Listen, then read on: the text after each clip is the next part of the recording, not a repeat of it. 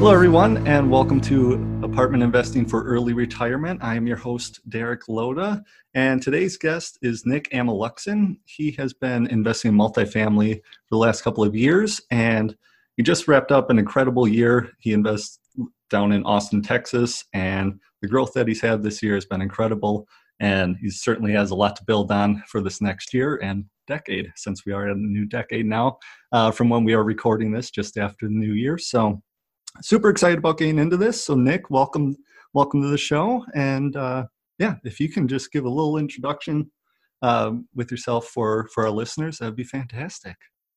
Sure. Well, first off, thanks for having me. This is a great way to start 2020.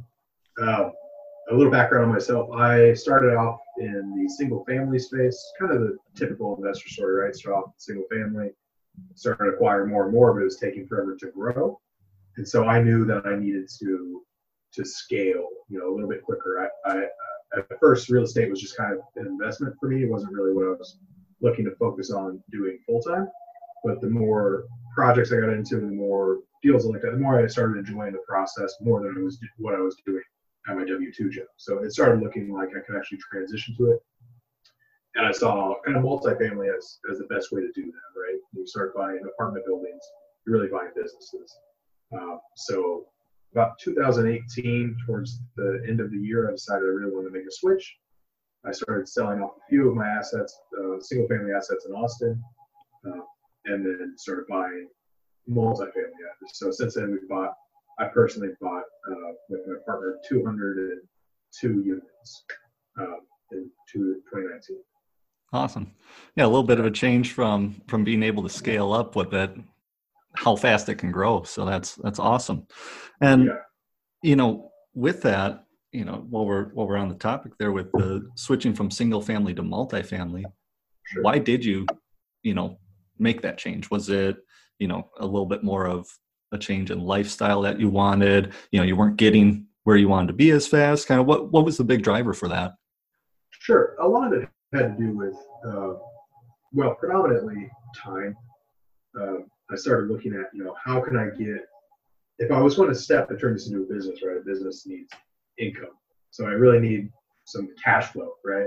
For single families, what I was doing, I was getting great appreciation, which was fantastic. Allowed me to go into bigger projects, but I wasn't really getting strong cash flow. So I knew if I wanted to transition into this, I really needed to have, it to be able to support itself.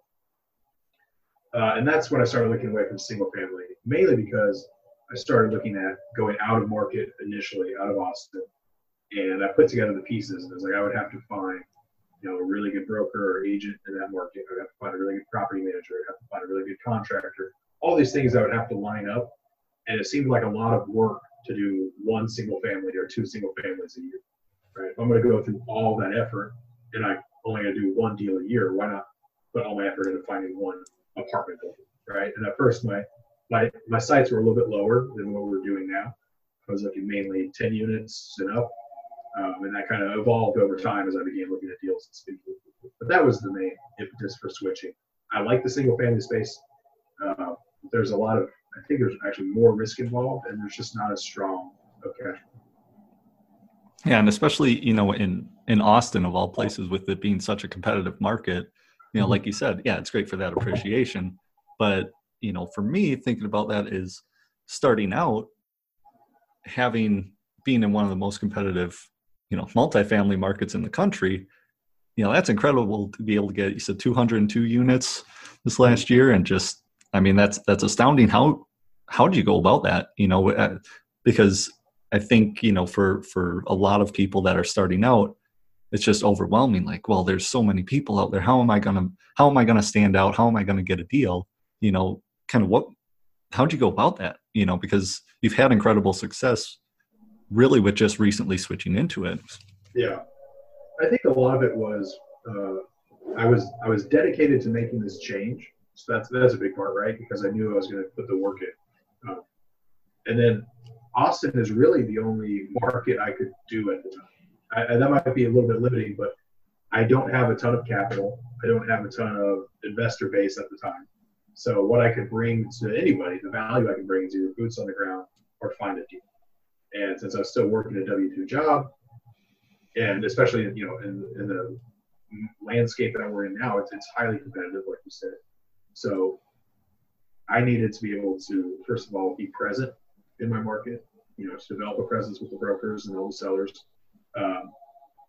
And then also, if I find a potential deal or can send a potential deal, I need to be able to move very quickly. And if I'm looking at deals in Atlanta as opposed to Austin, I might have more deal flow, or maybe it's an easier market, but I can't get out there.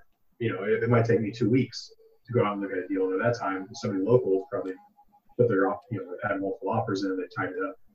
So I guess I kind of defaulted to Austin. Luckily, it's a great market because I just didn't have the time, right? And then also, I attend a lot of meetups, and one thing I noticed a lot of the meetups in Austin, I was trying to find anybody who invests in Austin, right, and just like latch onto it. Like, how can I help you? How can I learn from you? Because I wasn't sure where to start. And as I attended more meetups and spoke to more people, a lot of the investors in Austin would always complain about Austin and buy elsewhere, right? So they kind of like almost stopped looking in Austin. And so for the space that we were operating in, the 50 to 100 unit space, we actually found a lot of opportunity. I think it was almost overlooked because people think, oh, Austin, that's too competitive market. I'm going to go to Houston, or I'm going to go to San Antonio, or now they're in Dallas, which is highly competitive. But I guess that was just kind of my reasoning at the time for sticking with Austin. And I think that's kind of why I was successful. I always had my blinders on. Right? This is what I have to make happen. Yeah, where, kind of limiting yourself just to one, because a lot of times, you don't want to limit yourself, but yet with it being a great market and the ability to show up, be in front of these brokers, be in that market where, like you said, it's not something, well, okay, I get this deal to me, we got to set up a time to go see it. And yeah, even if it's 5 days out, a week out, but you have to set up your flight, you got to schedule, to be able to get out there versus, yeah, I can go check it out this afternoon, showing up. And yeah, so it seems like you kind of found a little niche with that 50 to 100 unit pocket. What kind of settled on that? Because, is it just, well, everything is very competitive, it seemed a little bit less, or how did you kind of narrow into that section of properties? Sure. We kind of defaulted into it. We found when I started looking at deals, it was more of at the time, what I thought I could take down, right? Like, what was the dollar size I could take down? And it kind of fit to that range. And then a lot of the rules of thumb you hear out there is that don't buy below 100 units because you want to have full-time staff. And while that may be true, what we realized is we could buy a lot of these smaller properties near each other and then kind of share management between. So now we have essentially 200 units in this little triangle, as opposed to which I would have overlooked had I been focused on 100 plus. I do understand that model, but that's just kind of what I was thinking. And then a lot of it was just for my first deal as finding deals, talking to brokers. It seemed a lot more believable that I could take down a 50 unit versus going to look at a 250 unit, right? Especially for your first deal, you're going to laugh at it. But I knew I wanted to I didn't want to do like a quadplex or 5 units or even 10. I really wanted to, if I'm going to dedicate time, like I spoke about earlier, I want to go as big as I can comfortably go. And I found just a ton of opportunity in that space, kind of by accident. Yeah, awesome. So you're still able to achieve the, those economies of scale because of the proximity of those properties without having, again, that over 100, so you can have that on site. You're able to kind of balance that out yet. So that's awesome to be, see that opportunity and go, okay, well, we're still able to achieve that same total, for the unit count to get those economies. But there might, for the same reason that you first thought not to look at it, or considered it necessarily, is probably the same thing that a lot of other investors are thinking is, well, it's not big enough to get that on-site, staff. And okay, well, we're just going to stick to 100 to 150 and up and, and so forth versus, okay, yeah, well, if I get this one and I get another one in this neighborhood and I get another one, now we have the same, again, 200 units in close proximity, you get that same scale. So that's great. So yeah, again, looking at Austin and when you're buying these properties, with the growth that's going on there, what's kind of your plan with them? Is it, for a whole period, kind of what's the play? Because you're in the B and C class. So what's your business plan with it when you acquire property? What are you looking at doing? Sure. So I will say a lot of it is property specific, right? Like our first deal, that's more of a heavier value add, right? There's a lot of meat left on the bone, but it's also not operating, as well as we would like it day one. So that one's probably going to be more of a shorter term hold. Now we have debt on it that allows us to hold it for 7 years, but more than likely in 3 to 4 years, we're going to be looking to get out, depending on the market, right? All of this is, of course, depending on the market. But typically what we look for is, a value add deal, whatever your definition of that is. Mine is, we want to look for something that has good bones, but maybe has had like a long-term owner where a lot of the updates haven't been done. It's not being ran efficiently. And there's just a clear path for us to take how the property is currently operating to how properties in the market are operating, if that makes sense. I don't want to bank on, Austin still achieving 5% rent growth. I want to know that I buy a property that's 10% below where the current market is, and I have a clear path to get there. Because especially in my opinion, in these low cap environments, right, where these stabilized properties are trading, the best bang for your buck is to find an underperforming property and really increase that NOI, because you're really increasing the value of that. Yeah, absolutely. So, to touch on that, when you're going in and, there's the outdated interiors, some exterior maintenance, what is kind of your budget, for the first one, which is a heavier lift? What's that budget looking like on a per unit basis for those renovations, updates, repairs? Sure. It really depends on, what we're going to be doing. Well, interior wise, of course, it depends. Are we working on cabinets? Are the boxes good? Can we do faces?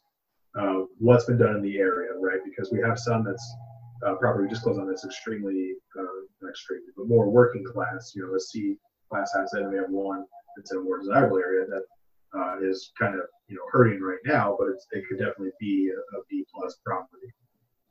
So the renovations we're going to do on those will be different, right? We're not going to put granite countertops in the C class where we might in the B class. So it's hard to say kind of like a rule of thumb what we do, but I would say anywhere from 55 to 6,500 if we're doing a really if it's a completely unupgraded unit and we have to put in flooring, appliances, cabinet doors, yada, yada, yada, versus like a $2,500 turn in the C class where we're maybe putting in sheet vinyl and new paint and just kind of sprucing everything up. Mm-hmm. Yeah, so it's really a matter of, as I say, knowing your market, knowing who your tenants are, and again, looking at that ROI on it. And shopping your neighborhood, right? When you're looking at properties, you should, you look at rent comps, you should actually go and check out those rent comps. In my opinion, you're really fine. If you're looking at properties where the rent is higher than yours and you think that you can be comparable, see why they're getting that rent, right? You might not have to do tons of upgrades on the interior. Maybe it's just a few simple things that they're doing, or maybe your property is just under rent. Maybe they just weren't as aggressive with renting as they should have been. And obviously that's almost icing on the cake. But just really know, like you were saying, know your market, know your area, where you're buying, and where your dollars should be going. Yeah, because I mean, if you look at it in a way of, okay, it's $100 below market rents, we can go in, do that value add, and we're going to go in and do paint, flooring. We're going to reface the cabinets, put on some new countertops and all this. But you can organically, just go up and increase your rents, say $40, $50, and you need to spend $4,000 a unit or $5,000 a unit to get up to that 100, and it's just this weird cycle that you're in where you're in a pocket where, okay, is that $50 a month is really your difference is $50, $60, not necessarily 100. So again, going through, see what that competition is so that I'm not overspending to get the same amount of rent. Yeah, exactly. Yeah, see what you can organically achieve before you start worrying about how much you can push up through your renovations. Mhm. So for you, when you're going through and checking that out, are you physically going on site? You're setting it up as if you're a prospective tenant? Yeah, usually. A lot of the research you can do on the front end, right? Everything is online. Obviously, they're going to put the best photos on, but when you start getting closer to finding a deal, or you feel really strong about it, I do recommend just shopping them. Right, go out as a renter and see what they have. Speak with the management. Yeah, yeah. Just go get a feel for that market and or that sub market, within, and so you're not overspending, underspending. You're getting right in that pocket, so you can maximize the value add there. So Yeah, that's good. And I think a lot of people don't. Again, if you're going far out of the area, and if you have a partner, to make sure that someone can be that boots on the ground, so you can spend an afternoon shopping all of your competition. yeah, Again, showing up, being able to be there, to be as efficient as possible in your operations. All of your comps. You're not just looking online. You're getting there in person, because pictures online can lie one way or the other. yeah, It can make a bad property look great, and they can make a great property look bad. yeah. So yeah, just getting there. Awesome. So again, kind of looking at that, because with you switching up your investments, moving forward, what was the structure on the deals that you've done versus what are you kind of looking to do in this next year or in the future moving forward? Sure. So pretty much everything I've done in multifamily apartment space has been through joint ventures, right? Through a partnership, as opposed to syndication. Unfortunately, we were able to grow pretty rapidly this year, but you come to a point where you can't continue to buy, right? With the same group of partners. So what we're really focusing on now is still finding great deals, but maybe bringing more investors into it and possibly doing syndication. Okay. I do like the JV structure. Syndication is great. I think you can help a lot of people, and as a passive investor, right? That's if you have a good sponsor, that's fantastic. You get all the benefits without doing most of the work. But I do find the JV model would be slightly more flexible, if that makes sense. Mm-hmm. Yeah, you're not dealing with as many investors, as many partners on a deal. It just usually tends to be a smaller group. It's pretty easy to have that communication and that same mindset there, which of course you want all of your, looking at syndication. If you're bringing in 30 investors, you want everyone to have that same mindset, to really believe it. Obviously they're not going to invest if they don't believe in it, but it's just a matter of numbers. If you can have 5 people versus 50, it just tends to be a little bit more simple. So exactly. But yeah, what would you say for people that are kind of thinking about getting into apartment investing, that they want to be more hands off, but they're kind of leery. Am I going to, why should I choose this as a hands off, passive investing model versus other investment vehicles? What would you say is really the best benefits and something that people should kind of just keep an eye out for? Yeah. I mean, housing makes sense, right? I guess that's my biggest point is it makes sense that people need a place to live. And there's no denying that we're kind of moving towards a renter nation, just statistically. So if I was, and I do look at deals to invest passively all the time. So I would say, the few things that I look at, the market, right? What market I'm investing in and why, right? And just trusting that this is a good deal. Why is it a good deal, right? What's the overall surrounding? What's happening in the area? And then, the deal itself, but mainly the sponsorship team, right? I think if you're going to be a passive in a deal, there's tons of benefits, right? Tax benefits, the cash flow, the depreciation, the appreciation, the ability to force the value on a project or whatever the model is for the property you're investing in. There's tons of benefits to it that you can't really find in other investments. I'm not going to say in any other investment, but you lose a lot of control if you own like the stock. And I know this because I initially started investing in the stock market thinking I knew what I was doing and got cleaned out. So it's, I don't want to say safer because every investment has risks, but it makes more sense. It's a hard asset. But I think as a passive, the main thing I would do, and this might be a rambling answer to your question, but verify the sponsorship team. Just get to know them really well. Yeah, and I think something else to note is kind of looking at that for a passive investment is it's not like putting it into the stock market where you can take it out quickly. It's a not really a liquid investment, and sure. Kind of looking at that time frame, just something that I think people should keep in mind is every sponsorship, every property, like you mentioned earlier, has a different business plan.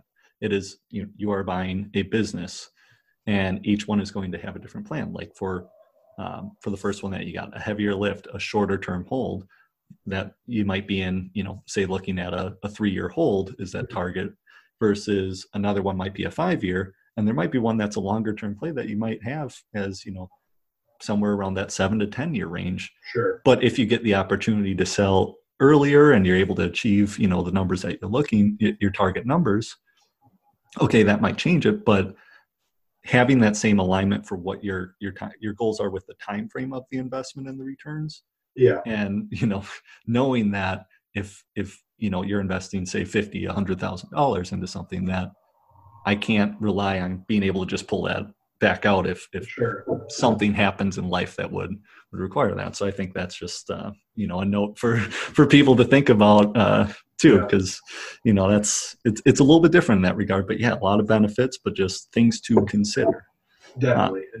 And one thing I think is kind of funny, and maybe this is just the people I speak to, but coming from a background where I used to invest, in single stocks, a lot of people would tout, like, oh, it's liquid, right? Like I can pull my money back out. But then they'll also, on the other hand, say that you don't want to pull your money out when something happens, right? You want to buy and hold for the long term. So it's almost like that liquidity, in my opinion, can be bad, right? Because you can act emotionally and kind of mess yourself up, right? Anyways, that's just kind of my 2 cents on that. It is less liquid, but most people who invest usually say that they buy for long term or they weather downturns. And really, if you're looking at it from that perspective, right, if you're going to buy a stock of ABC Corporation and you think that it's got great long-term, 5-year prospects, and something happens in year 2 and the price tanks, are you going to pull your money out? If you're following your plan, no, right? And it's kind of the same thing with real estate. You put the money in. If the market crashes in 2 years, we're not selling in 2 years. So it doesn't really matter what happens in between, right? Price matters on the day you buy and the day you sell, kind of like the stock market. But, unlike that, we don't have the ability to panic and pull all of our money out. Yeah, it kind of protects you from yourself in that way versus, oh, well, it's down now. Well, that's why when you're buying something, you're kind of looking at where you're at in that market cycle and lining up the financing, to kind of meet with that. So you're not coming due in a downturn, which, I mean, it can happen at any time, but you kind of just look at different metrics in the market and align that up where, yeah, you might be a little bit scared on the surface, but just everything goes in cycles. And yeah, by having it in real estate, it kind of holds you from right now, just cutting your losses because you don't want to lose more when, it's year 2 and in year 5, that property, you could cost yourself so much if it were the stock that you took it out and it rebounds. And then what are you going to do? Then you're going to be kicking yourself every dime. And that, it's just a vicious cycle where, it's like, just put it in. It's going to work out, as long as you just don't panic. But exactly. So, you mentioned earlier that you and your partner, why did you look to kind of partner up, and how did that kind of accelerate some of that growth, or kind of Okay. how did that come to be? Because I know you mentioned that, someone starting out new, some people are in a position to just do everything themselves, but why did you look to go a partnership route? That's a great question. A lot of it is, and I used to be very anti-partner, right? I was like, oh, I can do this myself. I got this. And then as I get into the multifamily space, we talked about it. I don't have, I had a good amount of capital for me, but I'm not buying 20, 50, 100 unit complexes by myself. So I knew right off the bat, I'm going to have to bring somebody in, right? Or partner up with somebody who's doing that and help them out in some way. And that's kind of why I got that partner. And I knew where I wanted to be, and I knew that I couldn't get there by myself. And since I've kind of embraced that, and it's just been phenomenal, right? You got to pick good partners, right? Because you go into a project, like I talked about, 5, 7, 10 years, basically married for those 5, 7, 10 years. So I wouldn't necessarily say go out and partner with everybody right away, but it is good, in my opinion, if you want to grow, to start, looking at people who have similar goals and plans as you. Okay. Yeah. So how did you come across your partner and determine that, hey, yeah, we should partner up on these, partner up on some deals and see where that goes? How did that come about? Yeah, a lot of it was, so I met him through Bigger Pockets. So when I made the decision to start doing multifamily and came to this conclusion, like, I need to start talking to people and reaching out and learning more. I started reaching out to people on Bigger Pockets with syndicator next to their name, and just asking, introducing myself, asking if I could help in any way, if we can hop on a call and I can, see if there's some way that I can offer value, because that's really all I can do at the time. All the best thing I can do is give my time to somebody. And so I met a lot of great people that way, and one of them was my partner. And we kind of ended the call on, because he's in LA, he invests in LA primarily, but he's looking at Austin. And I didn't know that prior to our call. We kind of ended it with, hey, if I find something like this, like what we've been talking about, would you be interested in me sending it your way? He's like, yeah, sure. And then kind of organically from there, as I started looking at more and more deals and I started finding ones that kind of fit that, I reach out to him, we talk about it, and then it got to the point where we were putting in offers together, and then we got our first offer accepted, and then we got our second offer accepted, and then we got our third offer accepted. So it was really kind of a growth up to that, right? It wasn't like we talked on Bigger Pockets the next day, we're like, yes, let's partner up. It was more like, okay, here's what I'm looking at. What do you think? And then as we talked about deals, we realized, okay, this makes sense, right? We can to work together on these. Yeah. You just find a way that each is going to add value to each other, add that massive value. So again, I imagine, investing out by LA is can be a challenge, finding stuff that makes those numbers work, and to have Austin, which is ever growing. Well, again, for the same reason that you mentioned of not investing in a market outside of your area, is so that you can be there. And if they get, you got a deal sent his way, okay, well, it might be a week or two. The same reason, it's just you were able to find a way to add that value. You're there every day. You're finding these deals. You're talking to these brokers, and look at what's happened. Yeah. Versus now, looking at that, do you think you would have reached that same point to where you're at now as quickly as you did without having the right partner? Oh, no. Not at all. No. Yeah. I would have definitely kept trying. I was very blessed in the partnerships I've been able to make, but yeah, without a good partner, I wouldn't have been able to scale as quickly as I have.